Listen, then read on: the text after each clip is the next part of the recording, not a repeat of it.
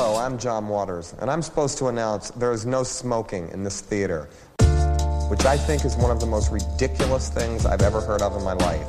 How can anyone sit through a length of a film, and especially a European film, and not have a cigarette? But don't you wish you had one right now? And I'm telling you, smoke anyway. It gives ushers jobs, and if people didn't smoke, there would be no employment for the youth of today. So once again, no smoking in this theater.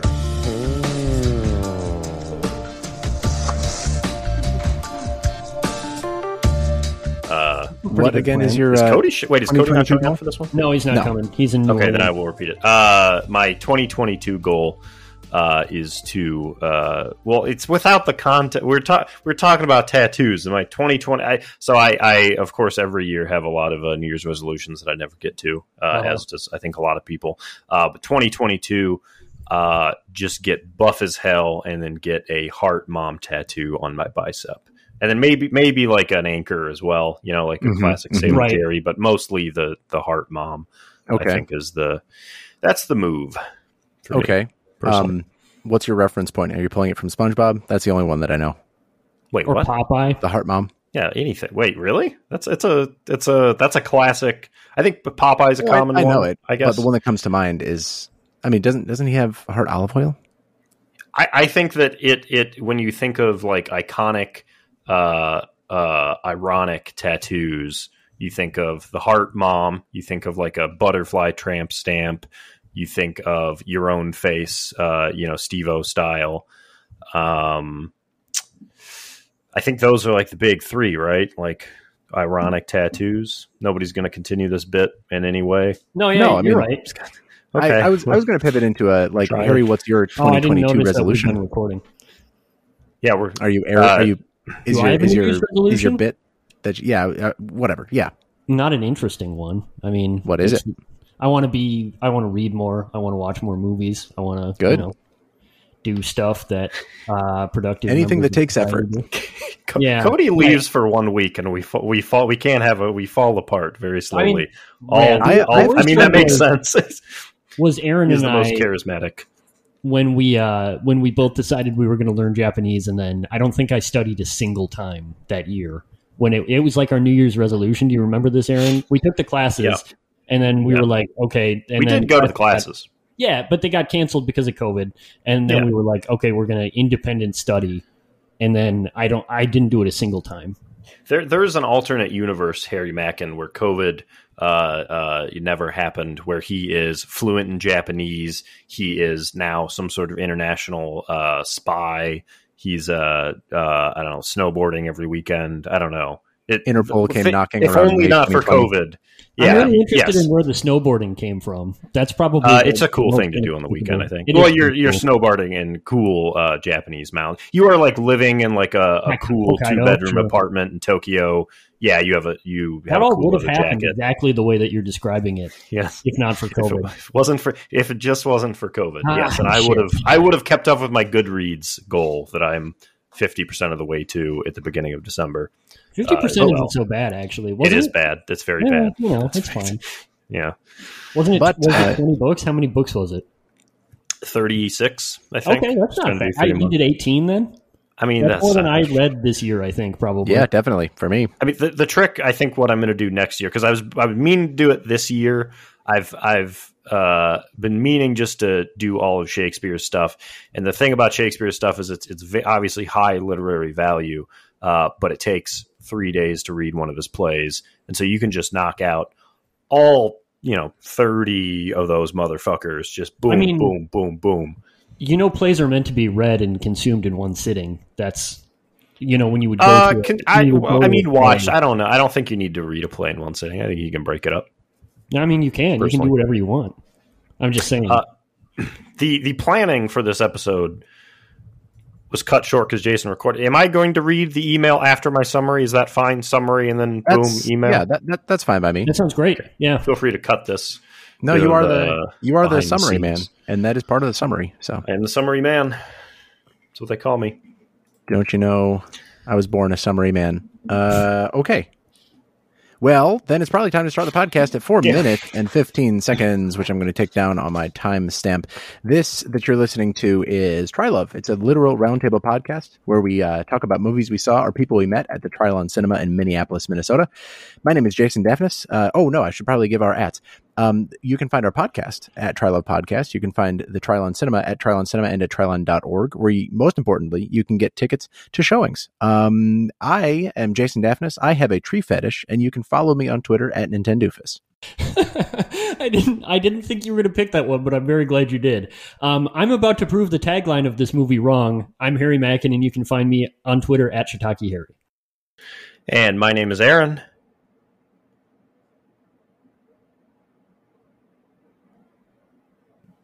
Aaron, you okay, bud? Oh, sorry, I fell asleep reading my book. You can find me on Twitter at RBPlease. This week's movie is The Aviator's Wife, a 1981 movie by Eric Romer, kicking off the Eric Romer's 1980s series at the Trilon. Aaron, give us a quick rundown. We'll give you a quick rundown after saying that I have like a weirdly high heart rate. I'm like weirdly nervous about reading the summary. I think it's because I did not practice any of these French names, and I am... Oh, God. Yes, we're talking about The Aviator's Wife, 1981 film. This is the first film we've looked at, I believe, directed by famous French New Wave film director Eric Romer, who Gene Hackman's character in Night Moves describes the films of as like watching paint dry. The Aviator's Wife specifically follows a naive, lovesick 20-year-old Parisian man named Francois, who sees his girlfriend Anne leaving her apartment in the morning with another man. Unbeknownst to him, the man is a young airline pilot named Christian, who is an ex of Anne's, who has come to inform her after a 3-month absence that he will be moving to Paris, but will not be seeing Anne anymore as he is moving along with his pregnant wife. Without this knowledge, Francois becomes very jealous as he starts to speculate on what these two have been up to. Later on, he by chance sees Christian out in public and decides to follow him around as he meets up with another woman that he assumes is his wife. Along the way, Francois also meets a young schoolgirl named Lucy, who goes along with his detective work, and the two travel around Paris together over the course of a day. Philippe Marlaud plays Francois. Marie Riviere, maybe, plays Anne. Anne Laurie Moiret, let's say, plays Lucy. And Mathieu Carrière plays Christian. Just botched 4 out of 4 of those. The film was a mid-career. Mathieu Carrière. Thank you. You should. Default to you. Was he Italian? Mathieu Carrière. That would be the Italian pronunciation. Very good. Yes. The film was a mid-career film for Romer. Also his first in his comedies and proverbs series of 6 films, in which each started with a proverb, a quick quotation at the beginning of the film relating to the themes present in the movie. The proverb for The Aviator's Wife, as Harry kind of alluded to, is it is impossible to think about nothing.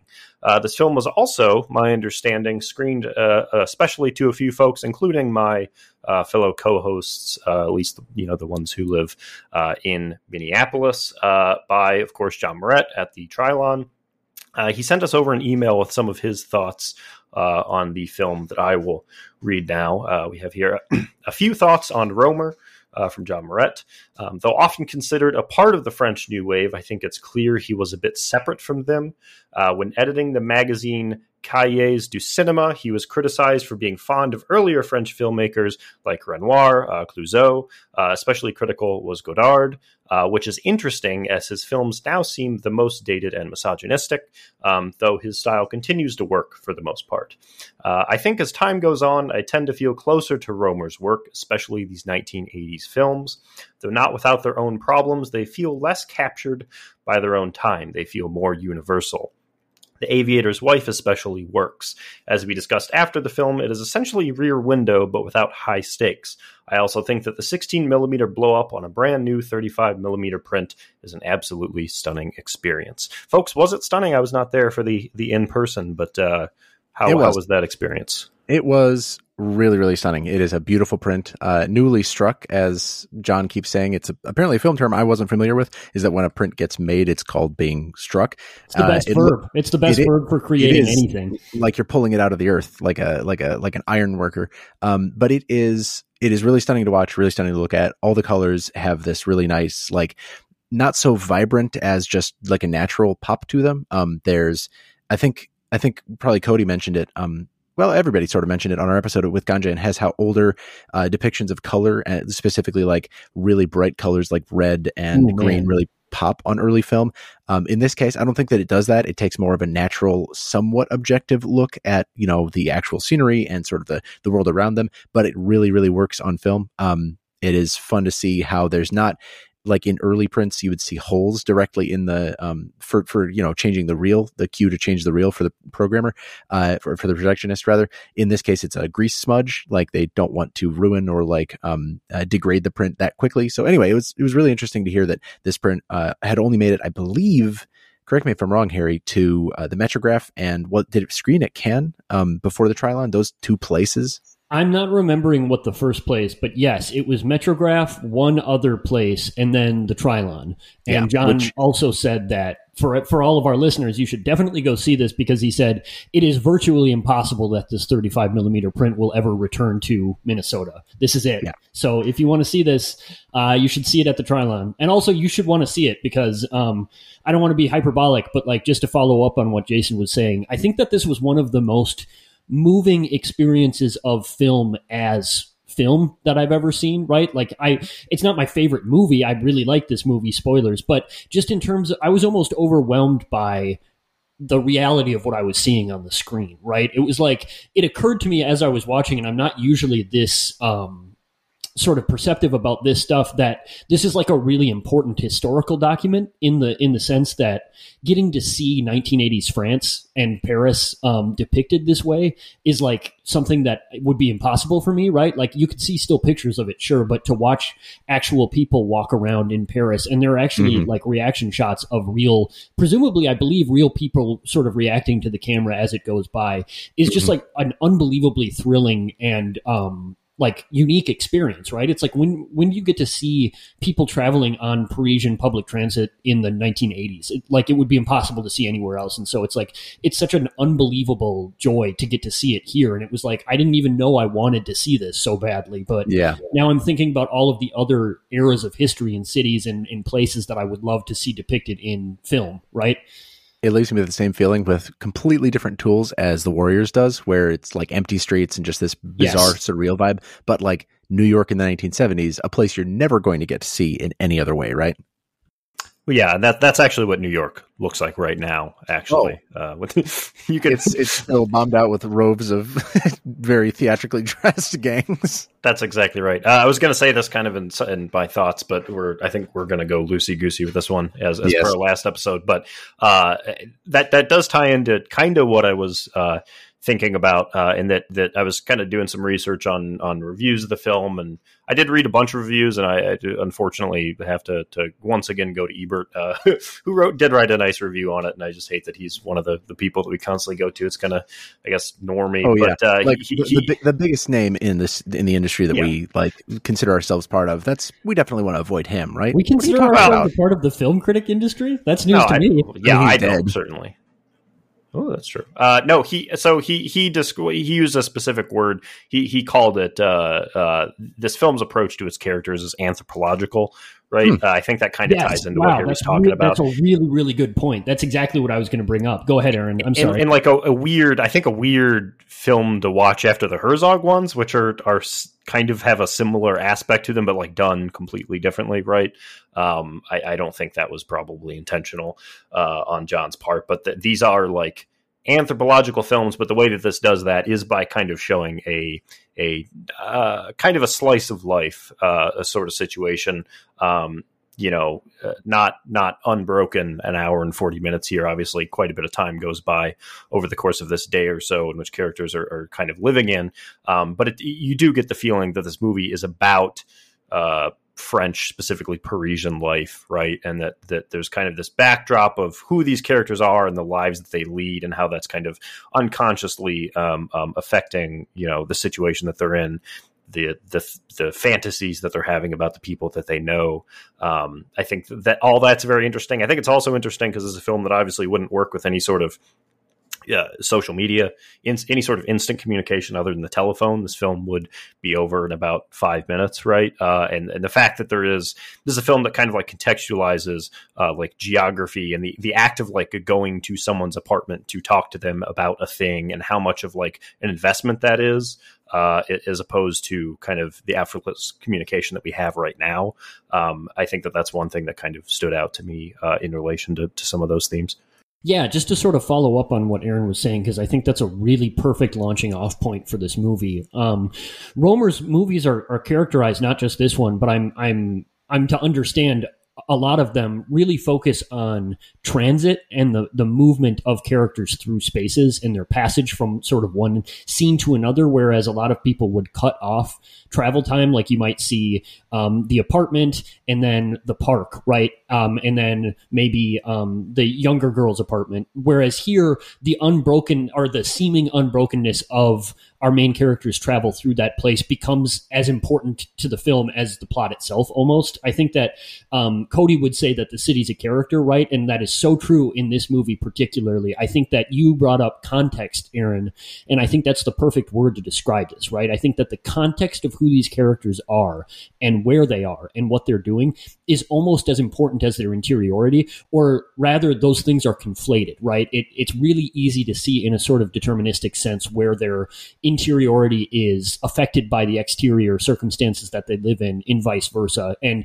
that's what makes it feel so anthropological to me. It's like, I felt like not only was I gaining insight into these characters and their interiorities and the sort of fictional reality of the film, but I also felt like because it was so close to France, and because of the care and the beauty of the print, I was deriving some sort of like larger, not literal, but sort of artistic understanding of what Romer was trying to say about the state of things themselves in Paris at this time, right? It really feels like he's trying to do something documentarian in a similar sense to Herzog, but in a very different affectation, right? Like this is purely a fiction film as Herzog's were, but they're using fiction to do different things. And I think that the theme of this movie is actually really interesting when you consider what Romer was trying to sort of depict about the history and the place that he was inhabiting in general, as well. So I think it's really exciting to get to talk about it through that lens.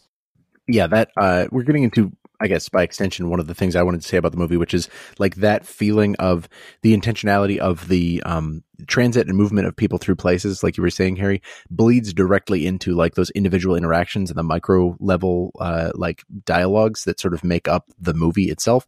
There are like roughly 3 acts to it, and all of them are characterized by some like main conversation that happens. There's, the setup where I'm already forgetting the characters' names, but Francois and Anne sort of have their, Francois and the aviator, whose name I'm actually forgetting. Christian. Oh, Christian, thank you. Where Anne and Christian sort of discuss the future of things and how he wants to go back to his wife, and how, they're moving to Paris and they can no longer be together, sort of like Je suis désolé moment. And then the middle act, of course, characterized by that park scene between Lucy and Francois, and then the final act being pretty much almost entirely composed of Anne and Francois's like come to Jesus type thing where they start talking through each other more or less. But what I mean to get to is that these conversations, just visually, they like stick with one person for a long time usually, instead of a lot of shot reverse shot, like you will often just get 2 uninterrupted minutes of one person's face while even the other person has 10 or 15 seconds of dialogue, and we just stick with that person. And it has this feeling like I only noticed it because I started like sort of searching for it in the movie rather than like, oh, this is something that's called out.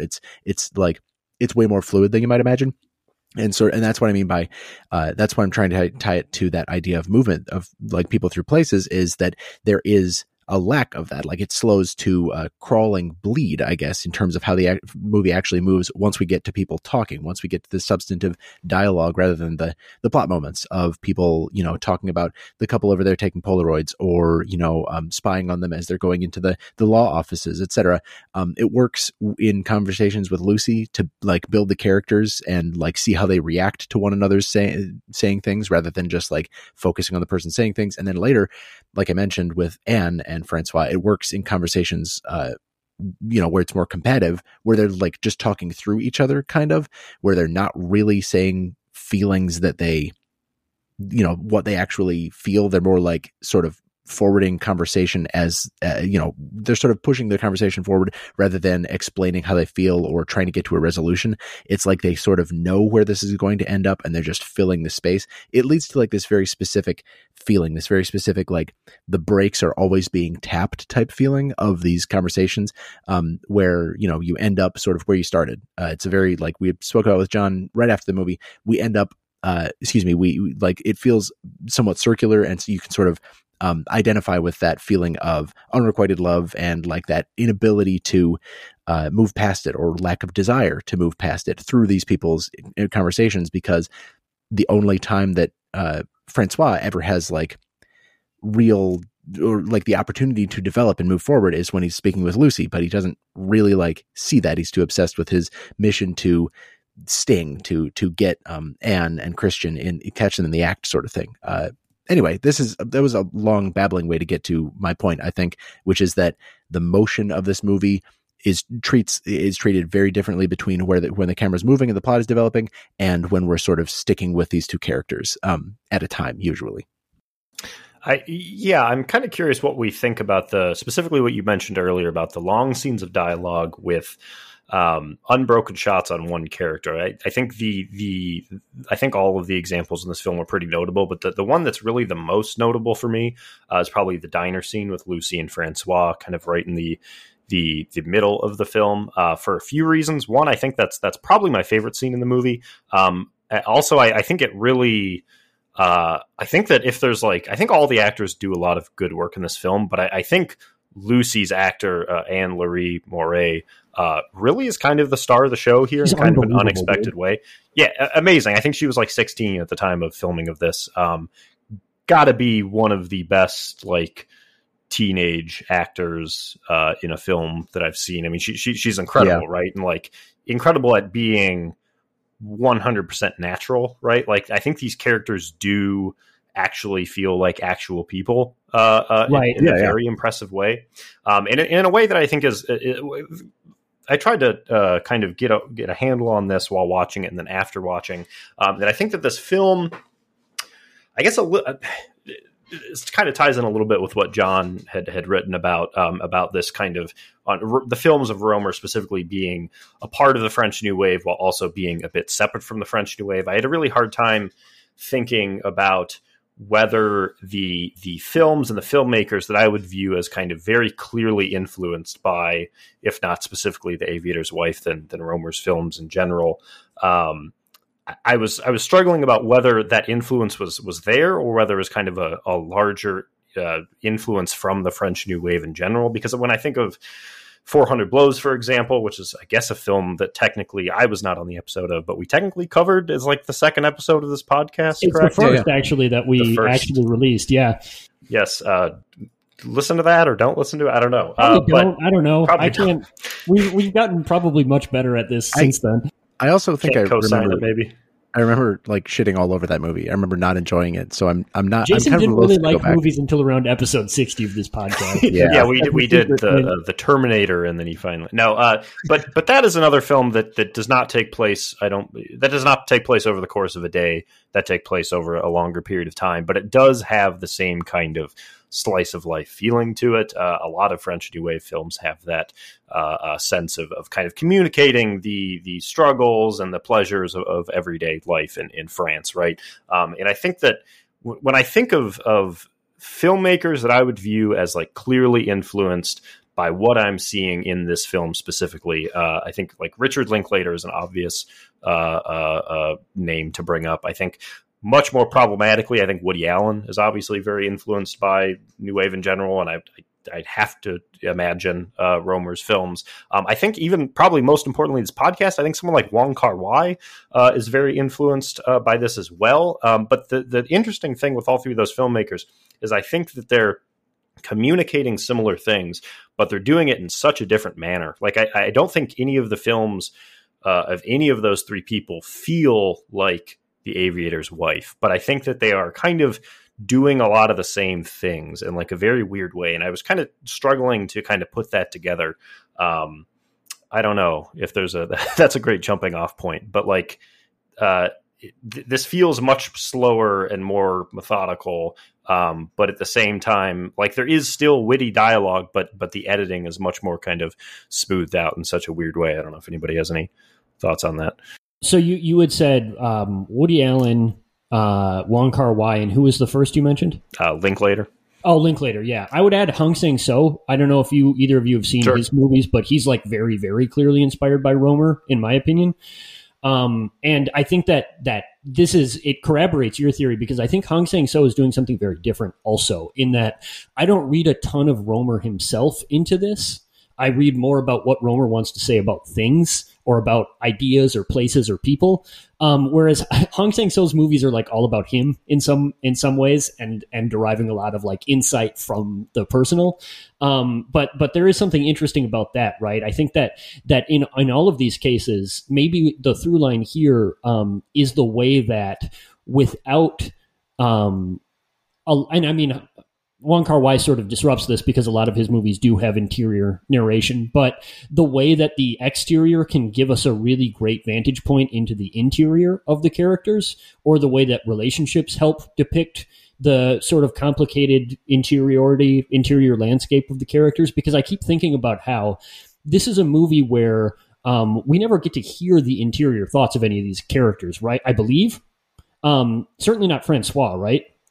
Mm-hmm, mm-hmm. I don't think you could describe. I mean, and depending on how authentic you view the final conversation with Francois and Anne, maybe. I mean, sure, I think that some of that is coming out there. About it. Yeah, but there's certainly no kind of narration talking, no characters talking to themselves in that manner, I don't think. And yet I feel that I have such an intimate understanding of the interiority of both of the principal characters, Francois and Anne. And we even are able to see the way that their perspectives and perceptions are fundamentally in conflict with one another and irreconcilable, right? And we're even able to sympathize with where both of those perceptions came from, even though they are not the perceptions that the movie gives us, right? I mean, that's like a magic trick to me, and I think that there's something to the way that the movie does that visually, because it felt like I was reading a third-person limited novel, right? In the sense that, like, when by the end of this movie, I understand Francois so intimately, right? And I understand why he makes the decisions he makes, even though I know they're the wrong decisions, and even though I don't want him to make those decisions. And I feel similarly about Anne, and I wonder if that has something to do with what you're talking about, Aaron, just the way that, like, all of these formal aspects, from the pacing to the tone to the nature of the conversations to the really great close-ups that you mentioned, Jason, where, like, I'm wondering if those close-ups being on one character are meant to be sort of like, okay, now the film is signaling to you that we are entering the sort of solipsist space of this person's perspective, right? It's like now they are giving their sort of soliloquy on how the world appears to them, right? Because, like, all of, like, Francois's desperate soliloquies have that effect, right? Where it's like, he is not, as you had said before, he's not even talking to Anne so much as he's trying to impose his reality on her, right? Like, he's trying to say, like, this is the way we are. This is how I feel about you. I really want to be with you. And he keeps getting up to go, and she keeps calling him back at the last second, but it's just not working, right? And so they do talk past each other. And I wonder if that's supposed to be sort of formally what's depicted there. But I'm really interested in how that might interact with some of these other filmmakers, Aaron. Yeah, I think that that's probably right. I also think that, and I keep thinking of the diner scene that I mentioned, where they're kind of staking outside of where Francois and Lucy are staking outside of the apartment that Christian and his sister go into. But I think that the long shots in kind of that scene, specifically the long shots that are focusing on Lucy, I think are supposed to communicate to the audience that Francois is like kind of actually paying attention to her in a way that he's very clearly not able to pay attention to Anne due to the way that he's kind of built her up in his mind. And I think that the final scene with Francois and Anne. I think that similarly, there actually is a bit more of the kind of cutting between the two characters. And I think it's supposed to show the distance they have, right? They keep talking over each other. They keep talking, right. Mostly Francois keeps talking through Anne. And I think by the end of that scene, they do kind of come to an understanding, and the camera kind of settles as they kind of sit down together and finally start to like actually converse among themselves. Like, I think that's what I was kind of taking from it. But even tying also a bit to what Harry said earlier about kind of the exterior lives of these characters and how you understand their interiority despite not having any sort of actual insight into it. I think if you look at a film that we talked about earlier this year, In the Mood for Love, for example, I think those are two characters that are, I think, quite a bit more complex than any of the characters in this film. I don't think that's necessarily a good or a bad thing, but I think that they are more complex characters, but I think that this film gets away with using simpler characters because it uses kind of a shorthand that we understand based on who these characters are and the jobs they work and their age to allow us to gain some sort of knowledge of their interiority, right? Like it's not a coincidence that Anne is 25 and Francois is 20 and Lucy is 15, right? They are all at different stages of the journey of life, and the way that they are thinking about different situations is influenced by how naive, how young they are, right? Their own thoughts about love and relationships. And I think that part of the, general incompatibility that Francois and Anne have, even if they end up in an okay place at the end of this film, is I think just due to the fact that they are in different stages, right? And the film is okay using those kind of shorthands to communicate that concept, right? Francois wants to drop out of his schooling because he goes to school during the day and then he works as kind of a postman, package delivery person at night. And he wants to he wants to quit his studies so he can get a day shift and then he can spend more time with Anne. Anne is a smarter person, right? She understands that I'm not going to stay with this guy for my life. He's a kind of a temporary fling that I'm having. And so she like very much pressures him and gives him an ultimatum that like, if he drops out of his studies, then she is going to leave him, right? Because she understands how foolhardy of a move that would be in the long run. But Francois is like kind of such a hopeless romantic and such a kind of pathetic simp that he can't like, he can't like envision how bad of an idea that would be. And I think that's like a bunch of simple concepts, but they're all like backed up by, I think, very simple but effective characterization that allows you to understand that as a member of the audience.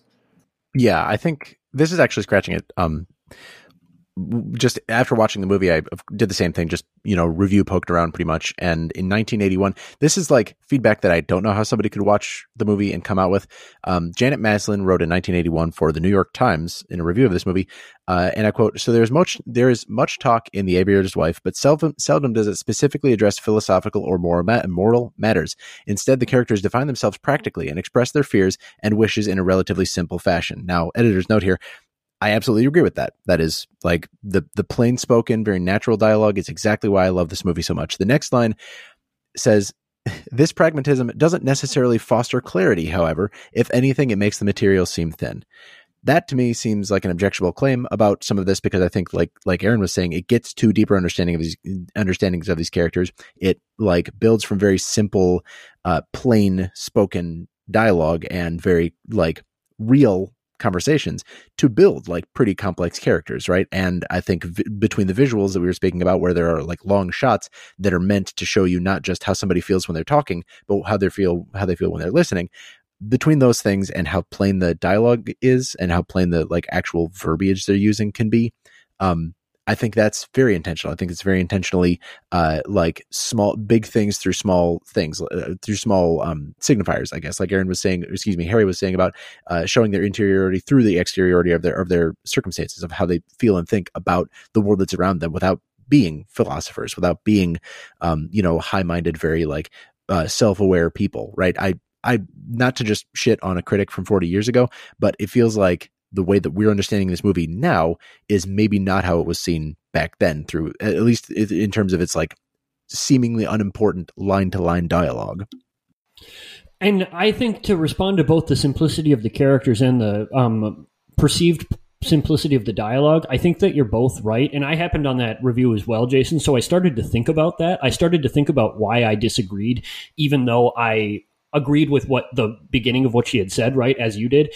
And I just don't think that character complexity or interior complexity is really the target here. I think that we are meant to understand interiorities very quickly, because the real target is the fundamental mutual incompatibility between these interior states. And even though that seems impossible, right, we are given this outside perspective as sort of omniscient viewers through film to understand both why it's impossible for Francois to see Anne as anything other than the way he sees her, and why it's impossible for Anne to see herself the way Francois sees her, and why it's impossible for them to understand their mutual perspectives, right? It's like we understand simultaneously all of these individual points of conflict. It's like we know why Anne feels the way she does. We know what she's getting out of her relationship with Francois and how she sees Francois. We know that it's impossible for Anne to see Francois the way that Francois wants to be seen by her, or to see herself the way Francois sees her. And we know all of those things on the other side, but it doesn't matter, right? It's like, even if we were there in the room with them, having this sort of omniscient perspective on how they are seeing things and where their thoughts and feelings are coming from, it wouldn't give us the ability to help them, right? It's just that the place that these people are now in life, they have two perspectives that are fundamentally incompatible. And I think that the film does an extraordinary job of depicting that, while giving us all of the parts that we need to understand where those things are coming from. And even sort of like making a bigger point, using the entire sort of span of the film itself and Francois' journey through it, about how that happens, right? About how you arrive at this sort of like, at these dead ends in relationships and with other people and with yourself, because as the film's tagline says, it's impossible to think of nothing.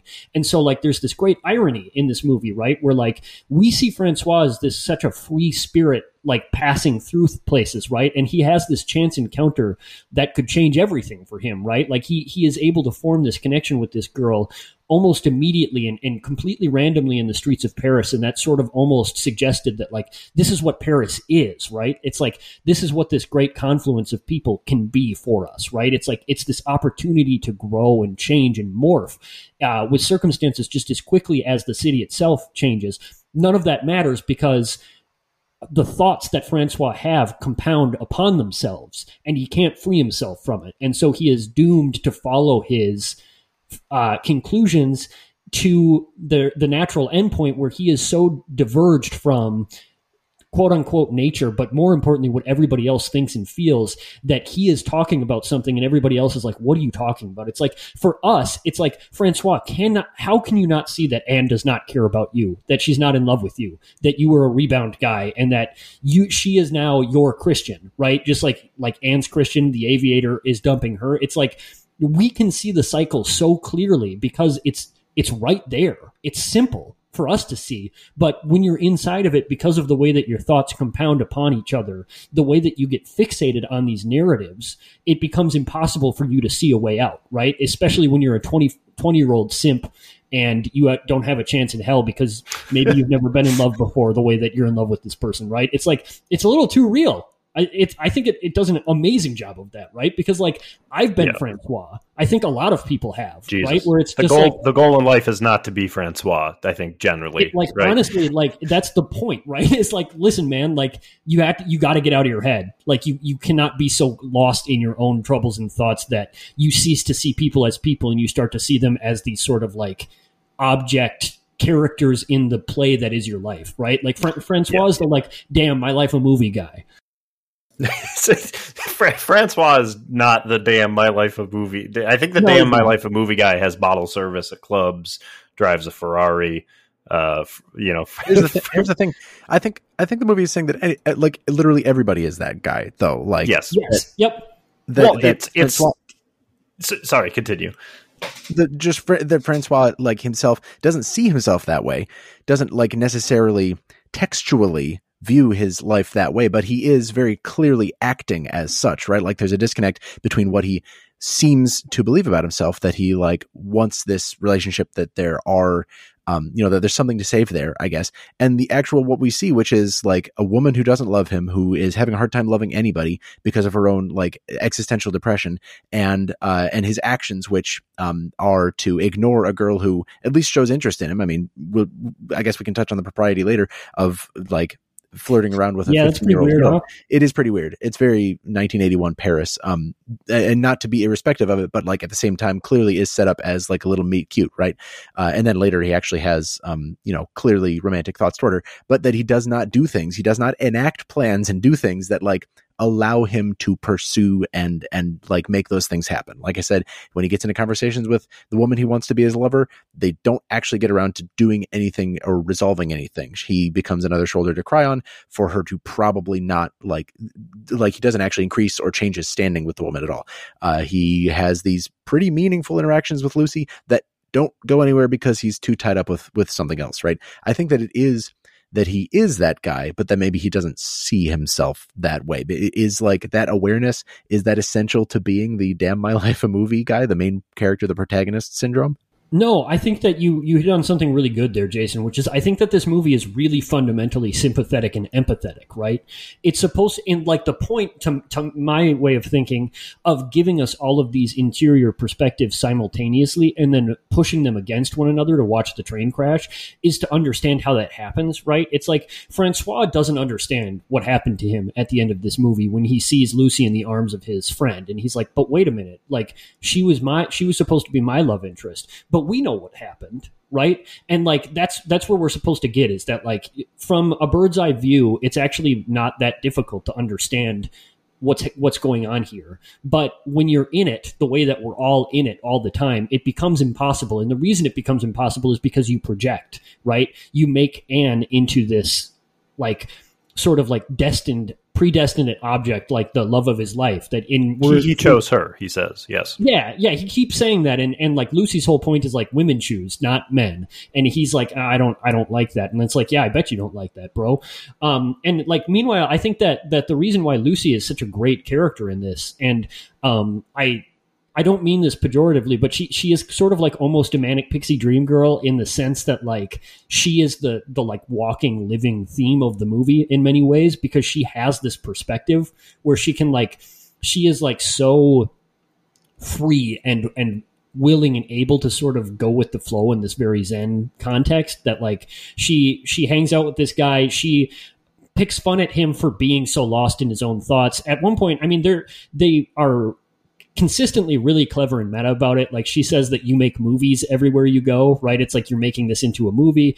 They keep talking about how the guy that they're following might not even be Christian, right? Like we're pretty sure he is, but like the movie continually throws up doubt as to that, because it's like we see Christian leave the apartment and then we see a guy that looks just like Christian at the bus depot or the subway station, and then Francois starts following him, but Francois is not, he's like, he says he's sure, but we're not even 100% sure they're the same guy. And then he's with this other woman and we have no idea who the other woman is. We presumably it's his wife, but then it turns out to be his sister, etc., etc. Like the plot beats of the movie recreate the sort of formal idea, right, of just sort of like each of these incidents are not even necessarily connected to one another, except by the line that you're drawing through all of them because you want to fabricate this narrative. And you do the same thing with your relationships and all of the people in it, right? Like at one point, Francois got it in his head, like there was a shift, and maybe it was in the diner, but like that shift was almost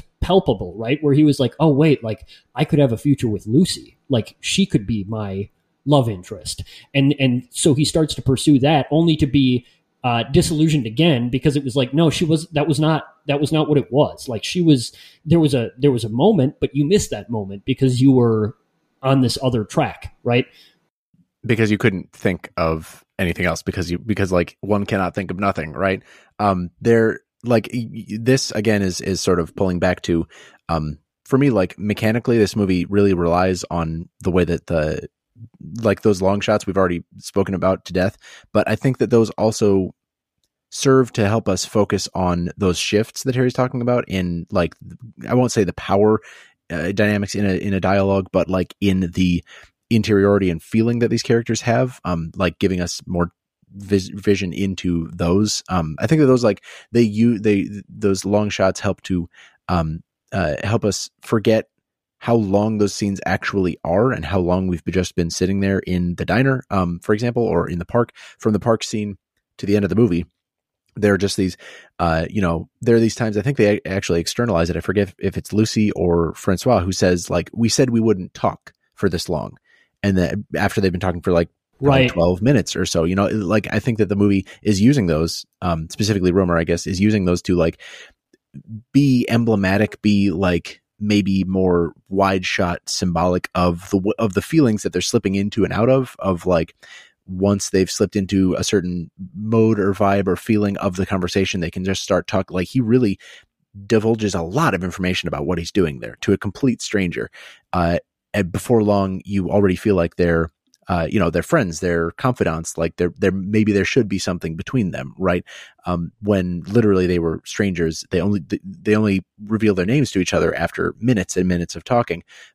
And like that, I think that is just building from the like feeling that they've slipped into the actions that they take without quite realizing it, without like noticing this invisible hand of whatever it is that, je ne sais quoi Parisian view, like that precious view of love that Romer seems to shoot each scene with, like that invisible force, that coercion that pushes them from a feeling to an action. I'm still having a hard time putting my finger exactly on what it does and where the turning point is in those scenes, but that to me is like how smoothly like brushed the paint is to build these scenes, like how we don't really see the strokes that build to it until we're already in the next mode of a conversation, or until we're already in the next clear like dynamic that they've built between these characters, whether it's she thinks he's weird for being being a detective, to she sees like a little bit of romantic ideal in his pursuit, to it becomes like an out and out detective story, like it's very fluid. It's very, I won't say prolonged, because it does not feel as long as it is. It's like an hour 40, and it does not feel like that long a movie to me. I don't know. It's a really good, really natural flow, I think. Yeah, you hit on something that I really wanted to talk about, so I'm glad you brought it up. Just the fact that, like, everybody talks about the park sequence, right? With Lucy and Francois, that's kind of where the movie really lives, to the point where, like, somebody we watched with said it sort of upstages the rest of the movie, which is maybe true. I personally think that the Francois Anne conversations are incredible as well, but you're right? It's like all of a sudden it's such a stark difference. There's so much movement, there's so much fluidity. It's all one scene, but the nature and vibe and genre almost of that scene, it shifts and morphs and changes through the park, right? As these people go from being perfect strangers who saw each other on the bus to being friends, to being sort of like romantically interested in one another, to being sort of confidants, or like almost each other's therapists, right? It's all like it's so fluid, and it's so sort of zen. And I think that's the recreation of the central irony of this movie, right? Is that, like, I think that they're suggesting that, like, real connection with people, it's not impossible. It just looks impossible because you are trying to force it to be something that it's not. You know what I mean? It's like Anne and Francois will never have the kind of connection that Francois wants. It's just impossible because of who they both are and where they both are. And as long as he pursues that, he will walk through life dead asleep awake, right? Like, literally the symbolism is that he keeps falling asleep, and he can't see anything else. That's all he's got. And so he's wandering through life in this like dream state. Meanwhile, all of these incredible things are happening all around him, right? Like he forms this connection with Lucy completely organically, completely naturally in an afternoon, and they become great friends, and they have this chance to do something and to be something, right?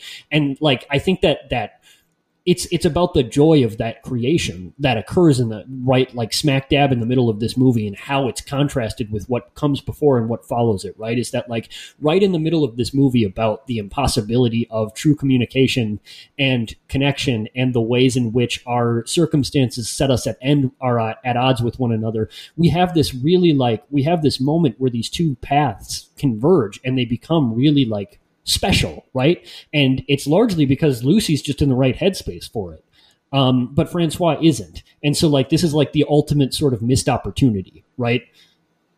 I also think that part of Francois' kind of big failing here is that he is treating a relationship with a gravity that doesn't necessarily need, right? Like he's a romantic kind of to a fault, right? Where I think that Anna's not.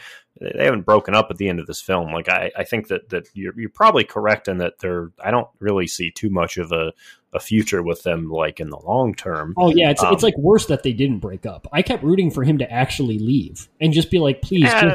I think that the lesson he needs to get is that's fine, right? Like I think that the gravity that he is giving this relationship is, I think, part of the issue, right? Where he needs to view every relationship that he has as some sort of like large, like, you know, she's the one, I picked her sort of situation. So like, when you're talking about the gravity he's giving the situation in the relationship, do you mean like the lengths to it? Like the thing that kicks off the plot is him like obsessively trying to get a plumber to come to her apartment because he knows that her plumbing is shit and that her sink is broken. Do you mean like that, like actual externalization of his affection for her gravity? Yes, and also like he is so bought into what is happening that the idea of like it going south would be like world ending for him, right? Where you get the feel for Anne, it would be sad, right? But I think part of this kind of ties into their age and kind of their position in life, right? Like he is somebody who is clearly like working full time. While he is working while he goes to school, right? But he is still in school. He is still figuring out what life means to him. He has not yet been kind of disillusioned by the kind of the rigors of everyday life. But Anne, on the other hand, I think is a different character, right? Like we get a lot more of her, just kind of her day-to-day situation as she goes to work, as she has kind of a lunch with a friend from work, right? And then comes home after that and kind of tries to rest up a little bit before going out with a friend later that night. I think that we are supposed to kind of get the impression that Anne is slightly disillusioned with the kind of the everyday nature of life and the life specifically that she lives, right? And she expresses that she is she doesn't like the idea of marriage, for example. She doesn't want to kind of be tied down. Even if she were to marry somebody, she would want to live in a different apartment. And Francois says, well, that would be really expensive. And she says, no, 2 small apartments are about the same as 1 big apartment, right? She is disillusioned with life, and she's disillusioned with the structure that she is supposed to have as a woman who is growing a little bit older and is supposed to kind of settle into those kind of molds that everybody's supposed to fit into, right? And Francois he's not yet disillusioned in that manner, and he's kind of on the complete other end where he is like so pouring his romantic nature into anything and everything, right? And it kind of turns people off on the other end, right? Where you get the feeling that if he just had if he was more willing to go with the flow, yes, he needs to relax. He needs to go with the flow and understand that not everything that happens, good or bad, is some sort of life-changing moment. That's what makes him such a great relatable character, right? Because I was exactly that fire and brimstone about romance when I was 20 years old, right? It was Francois uses the words like destiny and soulmates, right? He says oh, Anne and I have a deeper relationship. And it's what relationship is that, bro? Come on. But you're right. I think that very specifically Christian was Anne's Anne, right? It was she at one point was this person who was all about destiny and romance and the sort of fate of your life in terms of relationships and the one person you have to be with. And it's so frustrating because it's Francois, relax, man. It's it's just supposed to be fun. You're supposed to like the person you're going out with, right? You're supposed to have days like you had with Lucy, where it's just you're 2 people who are just enjoying one another's company and enjoying the fact that life is good, right? And fun, and you're in Paris and you're a kid. And it's he can't see that, and it's so funny, right? It's he's almost like Romeo in Act 1 of Romeo and Juliet, right? Where he's trying to write poetry to Anne, and it's just bro, you gotta move on. You gotta see that this isn't happening and recontextualize your life a little bit. Which is why it's so heartbreaking to me near the end where whoops, I turned my own mic off. I'm following the wisdom of the crowd on that one. how like right near the end he decides that he's going to before he actually leaves Lucy at the diner, or Lucy leaves him, he promises to send her a postcard with the results of his investigation into Christian and Anne's fling, and then when he finds out the truth of it, he writes it down on a postcard, gets ready to send it, and then of course discovers Lucy and her new beau, who works coincidentally with Francois at the post office or whatever. Son of a bitch. Yeah, that real cad. He decides not to give it directly to her, not to put it in her slot. He's about to throw it away too, but then, and in this very like cumulative, I think all sort of encompassing moment of the character, decides it's not, like it would be the worst thing in the world probably to throw it away. Like he decides that. Of course, it is the natural and normal thing because the girl is, not single. One, she's, of questionable age. Two, and three, she has, like he already has issues with a woman currently. So like, it's probably not best for him to get directly close to this person. Probably best for him to throw away the letter, right? Right. He decides at the very last second to instead post it to her, to buy a stamp, throw it in the mail, and keep that sort of like, that's why I think the character thrives on that. Like, and we've been talking about how he should just like, it's better for you, get out of your own head, leave it. But he keeps himself at like this tantalizing distance, right? He's not going to leave it. He can't help himself, right? It's like These are instruments of torture that he's inflicting on himself. Yeah. He decides not to become as close or remain as close with Lucy as to leave it at her apartment without a stamp. He decides, and this is another case in which Aaron, like, it falls apart without social media, or excuse me, with social media, right? Or any form of quick communication, even if these people had phones that they could be reliably reached at. But he decides to like not totally disconnect and not go closer. He decides that it's best to keep like this sort of like will he, won't he, will she, won't she distance. And then of course the final shot of the movie being that he follows the new beau down the street. Like it's just signified like Twin Peaks giant, it is happening again. Exactly. Well, like when I left the theater, I think you said this too, Harry, like you feel a little bit like shit when you've left because you had this sort of like hope, you had this sort of like some thread to dangle on that maybe he was learning from it, where maybe he was getting bigger, where maybe he was sort of like he was making steps toward that get out of your own head, like one can sometimes think of nothing.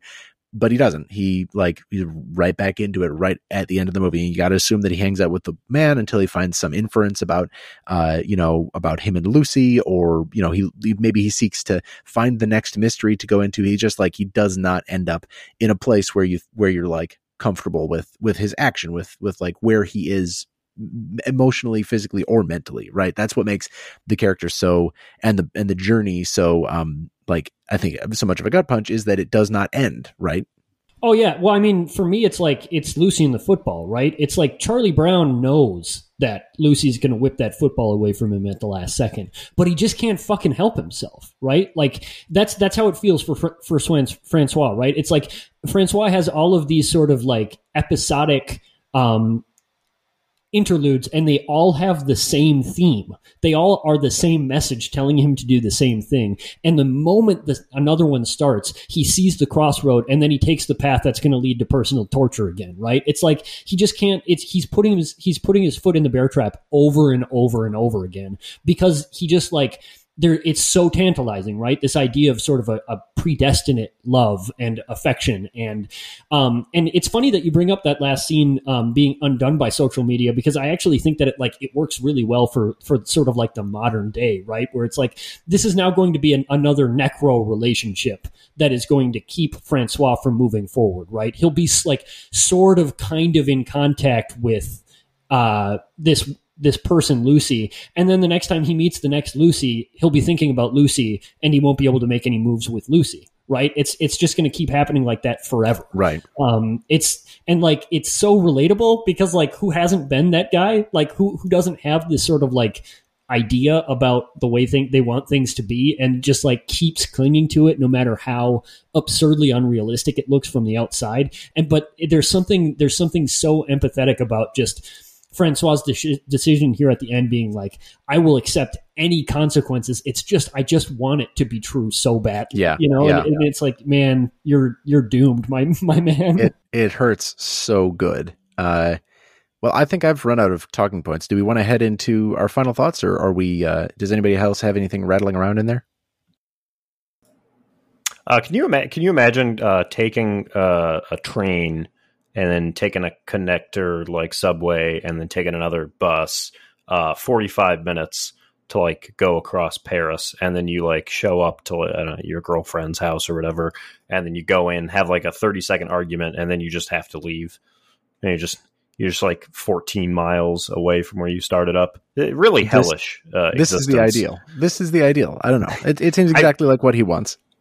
I guess there's maybe something about French society and like the structure of their day that maybe fits into that, where it's like, yeah, I guess I'm just gonna sit at a cafe and fall asleep 3 times over the course of 4 hours. That does sound nice. That does sound nice. Like, it's just so perfect, and from like, because then like all of the streets, like they remind him of her, right? And all of the clouds like form her face. And it's like, it's the perfect sort of like, that he's just in his feelings and he's just walking around with all that shit. And it's like the city turns against him, right? There's the great irony of like, you are in the perfect place to break free and it becomes a prison, right? It's so good. I really love the fact that like he keeps crisscrossing across town in the city, right? Because it's like all of his emotions are mirrored back at him in the very geography of his journey, and it's brutal until we get that like final shot where everything's just like sort of like dimly lit and very, very, very, very green. Like the movie has been sort of naturally and brightly green up to that point, and then it's just street light green, like that sick Paris, Texas green. I was exactly going to say Paris, Texas. Yep. Ooh, love it. I love it. Well, it sounds like that's probably our final thoughts on the movie. I got one final thought. Oh, no. Well, I got one final thought, not on the movie, but he can't let it go. One cannot final think of nothing. No, not on the film, but with Cody gone, I had a final thought that for you two, it must be a nice little break. You know, you get a week where you don't just get whooped mercilessly at Cody's Noties trivia. How does it feel to have a week off? You know, must be kind of soothing. Here's where Zencastr decided to stop actually backing up my audio, so suffice to say we had a fun, spicy back and forth about Cody's Noties without Cody here. Go to the Trilon, go to trilon.org, find cool things there, including the rest of the movies playing in the Romer series, and some cool stuff coming up next year as well. My name's Jason Daphnis. You can find me on Twitter at Nintendoofus. This is Trilove. You can find us on Twitter at Trilove Podcast. I've been Harry Mack, and you can find me on Twitter at Shiitake Harry, and maybe at the Trilon if you go to see the Romer movies. Yay! My name is Aaron. If you're in Chicago, maybe catch me at Facets or catch me at Music Box, one of the two. I will be going to both semi-regularly, hopefully. But until then, you can find me on Twitter at RBPlease. Sacre bleu. Paris m'a trahi. Paris m'a pris mes espoirs et mes illusions. Je vis seule sous les toits dans ma chambre de bonne. J'ignore mes voisins, je ne parle à personne. Et je me sens toujours fière de ma solitude lorsque je vis ma vie accaparante et rue. La vie de la grande ville démesurée où il vous faut aller contre vents et marées dans une lutte ingrate de chaque matin. Et la sauvage incertitude du destin. Et maintenant la nuit maléfique et troublante tombe sans apporter de calme ni de paix.